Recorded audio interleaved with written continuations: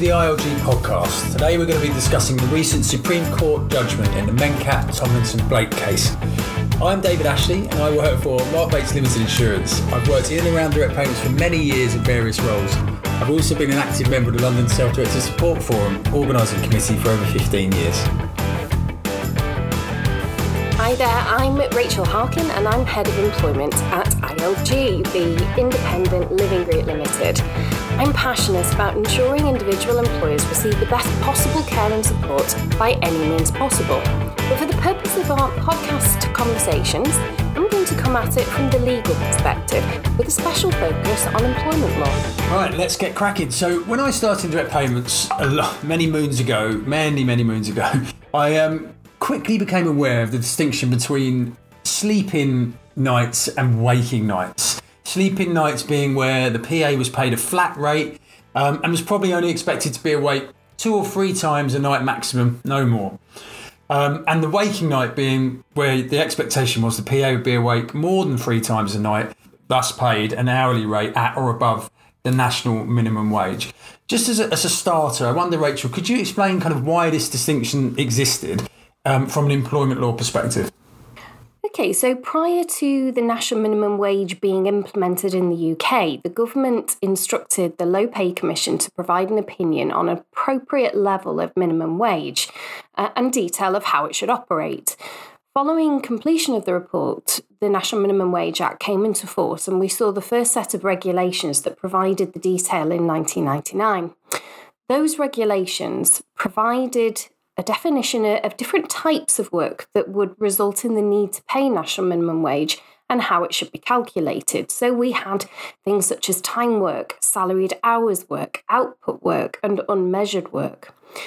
Within that, the regulations also stated which hours should not be included, and they stated in the regs, in relation to a worker who by arrangement sleeps at or near a place of work, time during the hours he is permitted to sleep shall only be treated as being time work when the worker is awake for the purpose of working.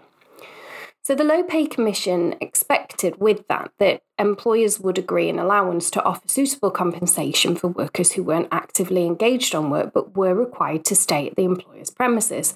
So this is why it became common practice in social care settings to simply provide a flat rate of payment for sleep-ins where the worker was required to be there effectively on call but not actually engaged in activities through the night. And that's what we refer to as a sleep-in, as opposed to the obvious waking night where the individual is expected to be engaged on activities throughout. Right, thank you. That's a very thorough and detailed explanation, but it sums it up really, really well. So with what began to happen, personal assistants, carers, we know, challenged this. Now, and the situation did shift because local authorities were kind of looking quantifying care packages slightly differently. There was, I guess, some concern about the sleep-in shift, the sleep-in rate, and we began to see national minimum wage being applied to every hour, and this distinction was kind of being blurred. Carers, PAs challenging it. What was the basis of those challenges in legal terms? In terms of the case law, what was happening to justify this shift? What would maybe summarise the main case law from the time? Okay, so we have to remember that when we're embarking on an analysis of case law, that it's the judiciary's primary job, it's their job to interpret Parliament's intention and apply it to the facts of cases that come before them. So once decisions are made in higher level courts or tribunals, those decisions actually create a precedent value, which then later cases can apply and follow, and that's what we know as being the common law. So going back to the beginning, I suppose, of the uncertainty arising, in 2002, the Court of Appeal gave us a judgment in the case of British Nursing Association and the Inland Revenue, which started this apparent confusion on how to interpret the regulations. In this case, call handlers who were based at home and were required to take calls through the night when they came in, so otherwise they were able to sleep. In that case, it was found that national minimum wage should apply throughout the night, despite their ability to sleep when they weren't actually on a call itself. So it was determined that the work was actually the same as the work that they would have carried out had they been doing daytime hours. And that was a key issue in that particular case. That was the start of our uncertainty for the care industry, where, of course, on-call workers are commonly needed throughout the night in case of emergency. And we saw a slew of different cases coming through the 2000s right up to today's date. The most applicable to care includes the case of McCartney from the Employment Appeals Tribunal 2006, where the worker was required to be on site in one of a number of flats in a residential setting and couldn't leave in case there was an emergency. McCartney applied the course of appeal precedent from British nursing that we've just talked about, and the worker was entitled to national minimum wage for each hour of the night because they had to be in situ, and there was a reference to the fact that the worker had to be there and wasn't merely contactable. Now, we did see a case that was distinguished in Ray and J.W. Lees and Co. in 2012. In that, the Employment Appeal Tribunals distinguished the facts from the original British nursing case. And here, the worker stayed in an apartment above a pub where they worked, and so it was considered to be their home, despite the fact that this worker did also have another home elsewhere. And the distinction drew on the fact that the need to be in attendance differed from previous cases, as the duty was really quite distinct from what they otherwise would have been doing in their day-to-day activities.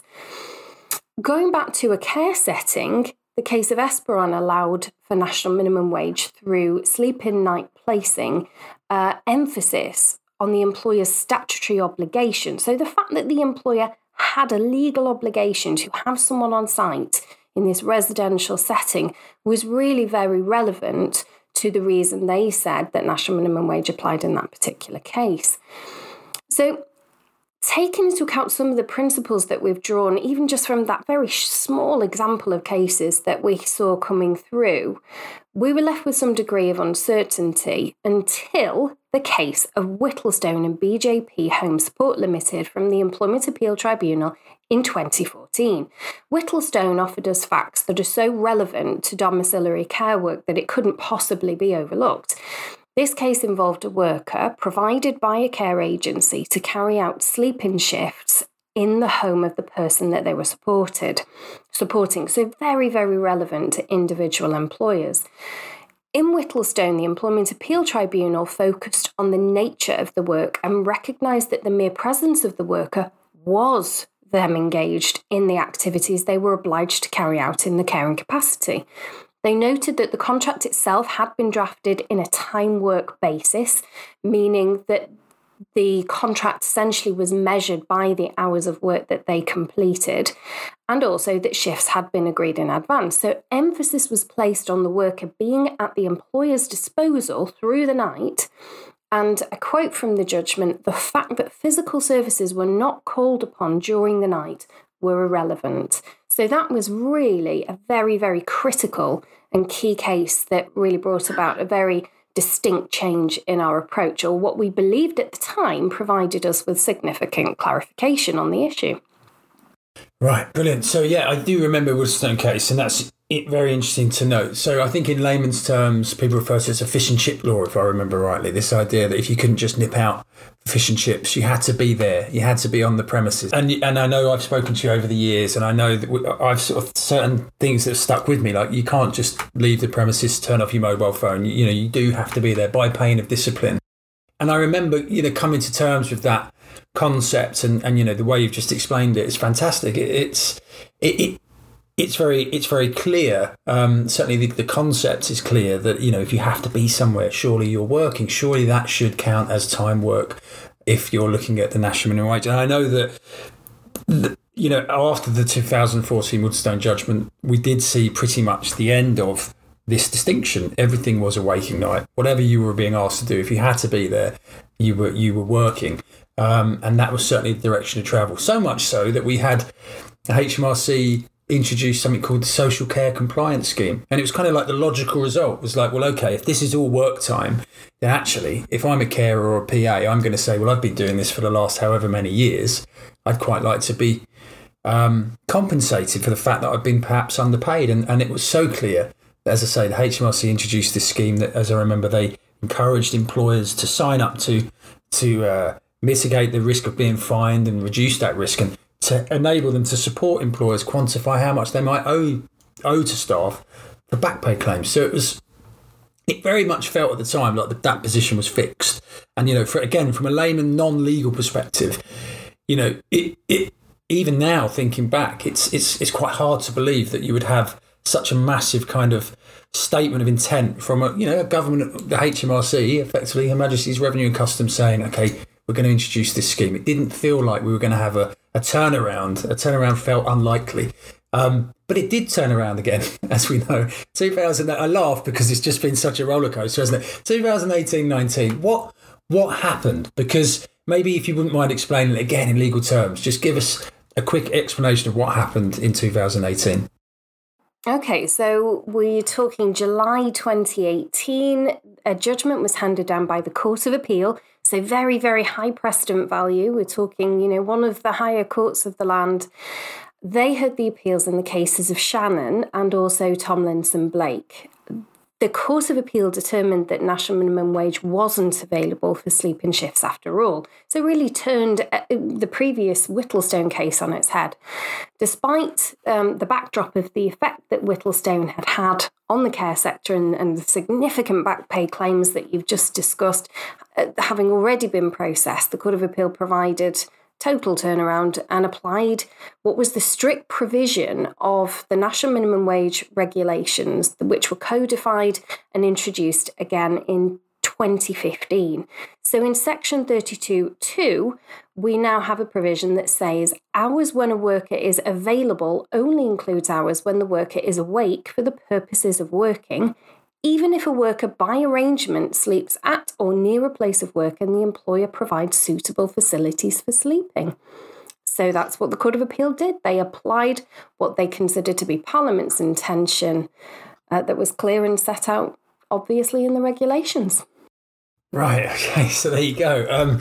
And this has been a steep learning curve over the years for me, and I've found it fascinating. And what I guess it leaves us never be too certain, I guess, of where you think you are, and if there is a case going to the court, don't be so sure that you might know what the outcome is. I mean, it's certainly fascinating to me. I think I remember at the time we had some guidance from the LGA, Local Government Association, to local authorities as a result of the Court of Appeal decision, and it effectively expressed caution. So it said, this is the current position on the law. I remember that term stuck with me. This is the current interpretation of the law. We may still yet have a final interpretation of the law. And that referred, of course, to there being an appeal to the Supreme Court, which we know Unison did take on behalf of Tomlinson Blake.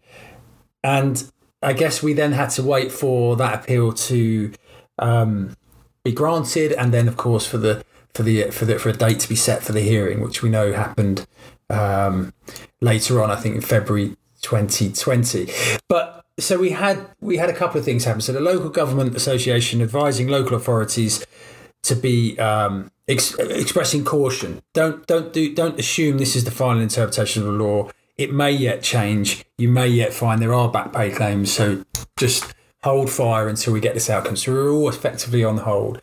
And then the Department of Business, Energy and Industrial Strategy, or BEIS, changed their guidance in October 2019 to say sleeping shifts do not attract a national minimum wage. So we had this complete turnaround from where we were with the social care compliance scheme. Government now saying sleeping shifts do not attract national minimum wage. And we had the LGA reminding local authorities, just hold fire. Let's see what the Supreme Court make of this. And then we had this kind of weird situation where we're just in limbo a bit. And I guess from an advisor, I'm sure you had lots of questions about it for the years. I know we talked about it over the last couple of years, and there isn't a meeting I attend where somebody generally doesn't ask me, what about the Supreme Court judgment? And now, where are we now? So where did we get to, if you want to summarise?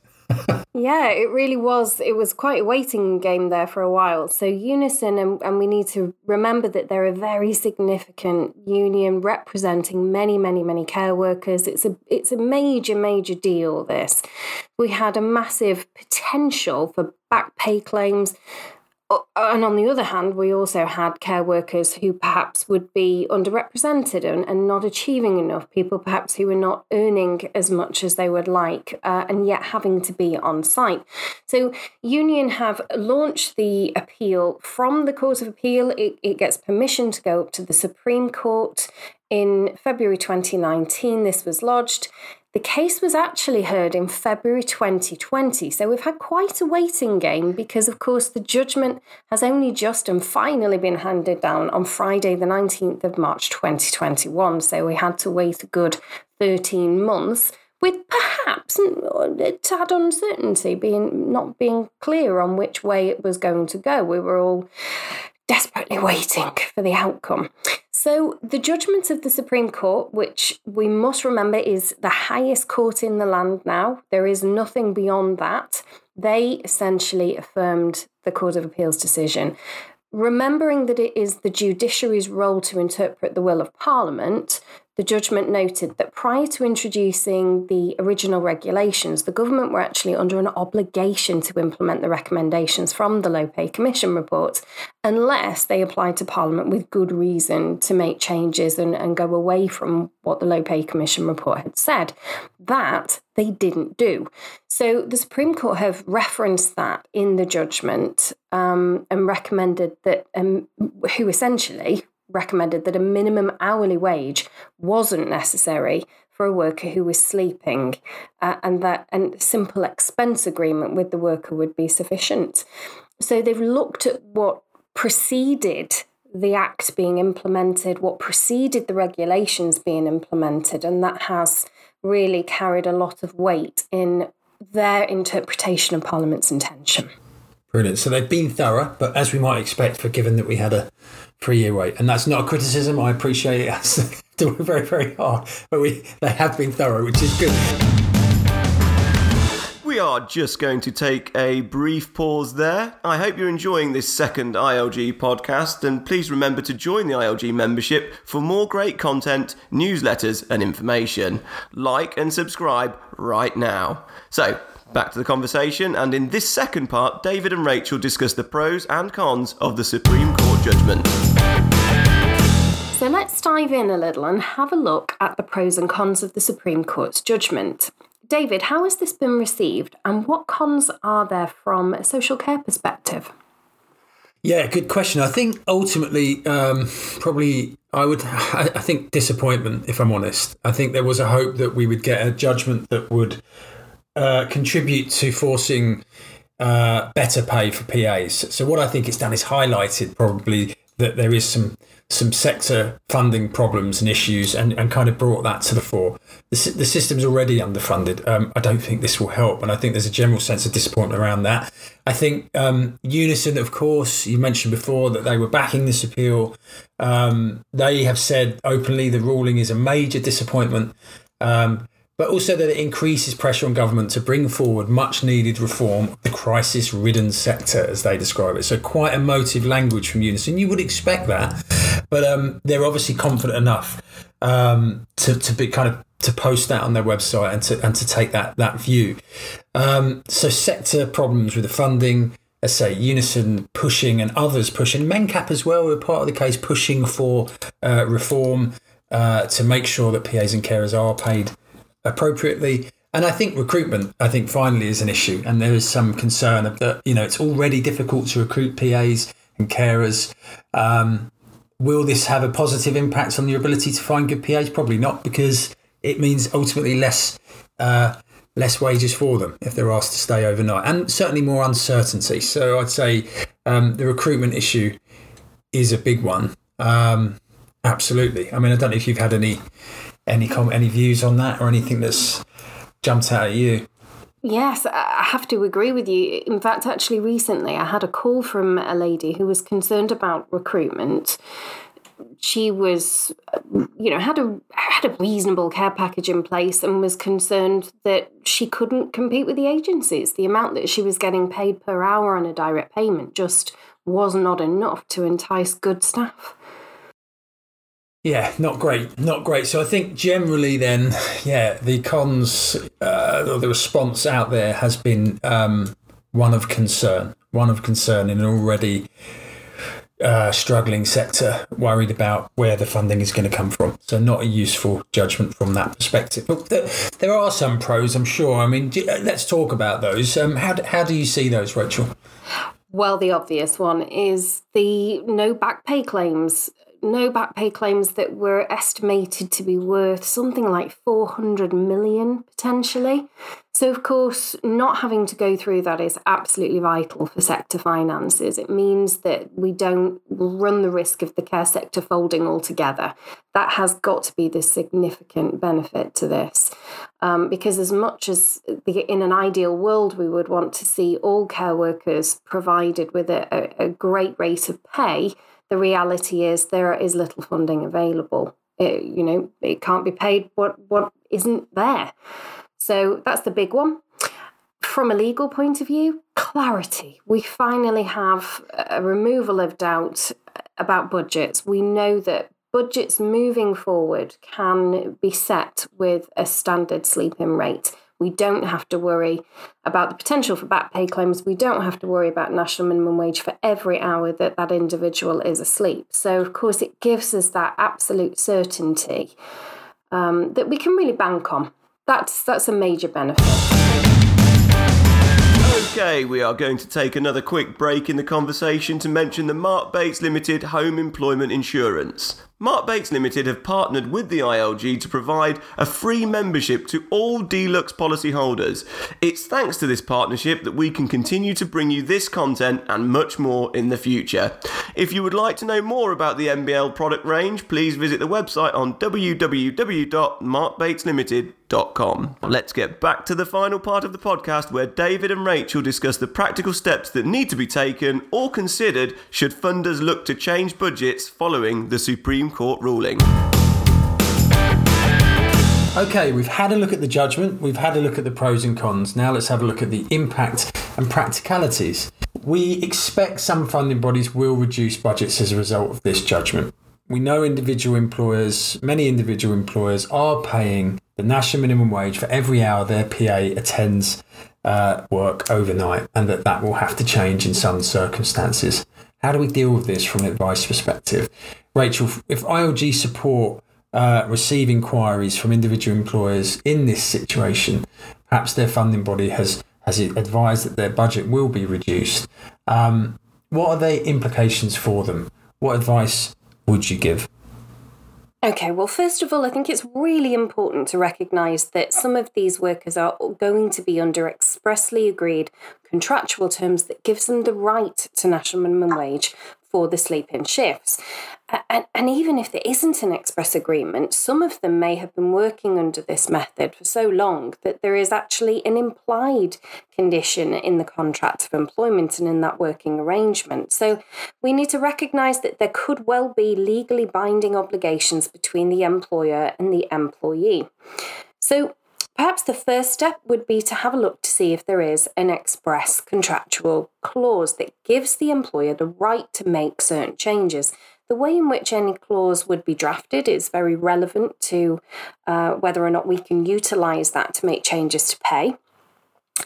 It may be if there isn't a contractual clause giving us that kind of freedom, then we would perhaps look to go into consultation with the employee, explaining the reasons why, there are restrictions on the budget that are planned and frankly the employer can't avoid.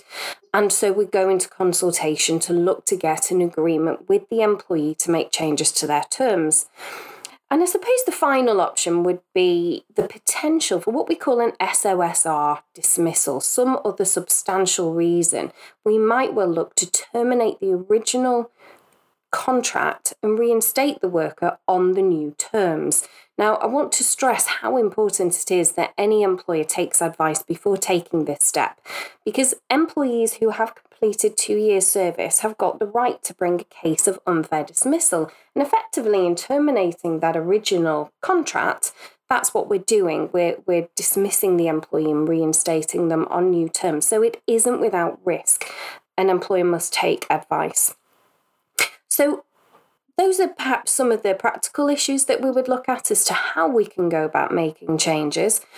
In terms of risk, which must be highlighted, if decisions are made very, very quickly without having considered those steps that I've just talked about, and the budget is cut, pay is reduced immediately, the very distinct risk here is that the employer may well be facing an unlawful deduction from wages claim, something that perhaps may not be defendable. So be wary, be on your guard. It's important that the right process is followed before we start making cuts. In addition to that, I would say that, and certainly whenever we're talking about terminating an original contract, it is essential that an employer follows a fair process, that we recognise the duty of trust and confidence that exists between employer and employee, and that we act fairly when we're approaching something that is so important as pay. We act fairly and we give them time to consider. Now, it may well be that without that time, without the careful approach and management of the change, employees might choose to leave. Frankly, they may say, we're not having this, can't cope without that money, walk out the door, and there is a risk then of constructive unfair dismissals coming. Now, I'd just like to say to any funding bodies, anybody who is involved in setting budgets who might be listening to this, please just recognise the challenge for employers in making such changes and give them time to handle it correctly without exposing them to a risk of legal disputes that ultimately may not be defendable. The more time they can give, the more they are advised to come and speak to us, to take proper guidance, we should hopefully be able to remedy any change to budgets quite nicely. Great, thanks, Rachel. So quite a lot potentially to do for our individual employers who have this change to make, and a lot for funding bodies to consider before making those changes. And we hope, and we do advise, people to get in touch, use ILG support, speak to us before you make those changes. So in terms of new packages then, are we back to square one? So the old distinction we described earlier between a waking night paid hourly at the national minimum wage or a flat rate shift, that covers the national minimum wage for the hours somebody's awake, but for the period of time they're there, is less than national minimum wage for every hour. Are we back to that distinction? Does this judgment take us full circle? Yes, I believe it does. Certainly we can see that where it is a genuine sleep-in shift, that a simple flat rate would be sufficient. There is no need to pay for every hour that passes. So what I would be a little cautious of, something I'm prepping for already, is this concern that maybe to keep budgets tight, we might well be trying to shoehorn what should be a waking night into a sleeping night. If we've got awareness that actually the person receiving support is going to need a lot of wake-ups, a lot of attention through the night, my concern is that not just are we not applying national minimum wage correctly, but also perhaps we're not necessarily taking into account the employee's health and safety. Employers remain responsible for ensuring that employees are kept safe.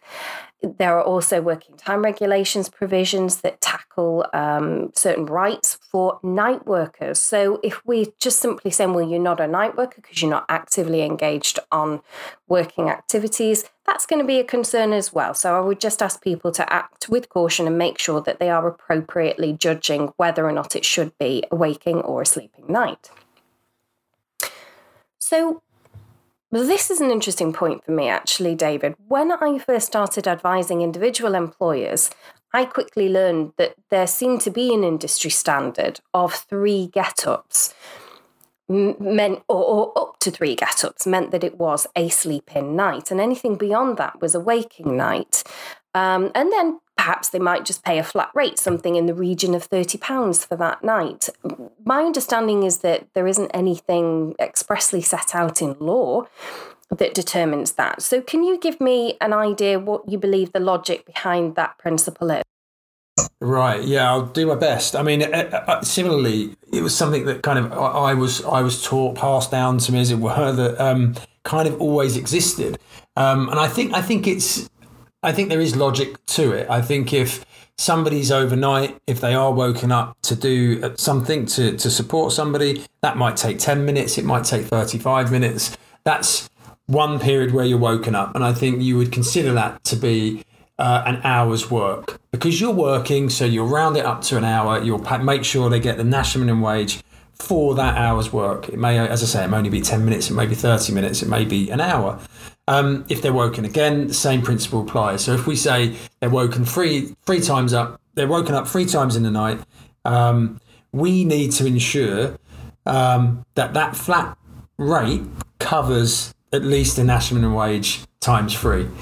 So £8.72 times 3, quick maths in my head, £26.16. So we know that the flat rate has to cover that figure to ensure that person on a sleep-in isn't being underpaid according to national wage. I think that's the logic behind flat rates and how that works.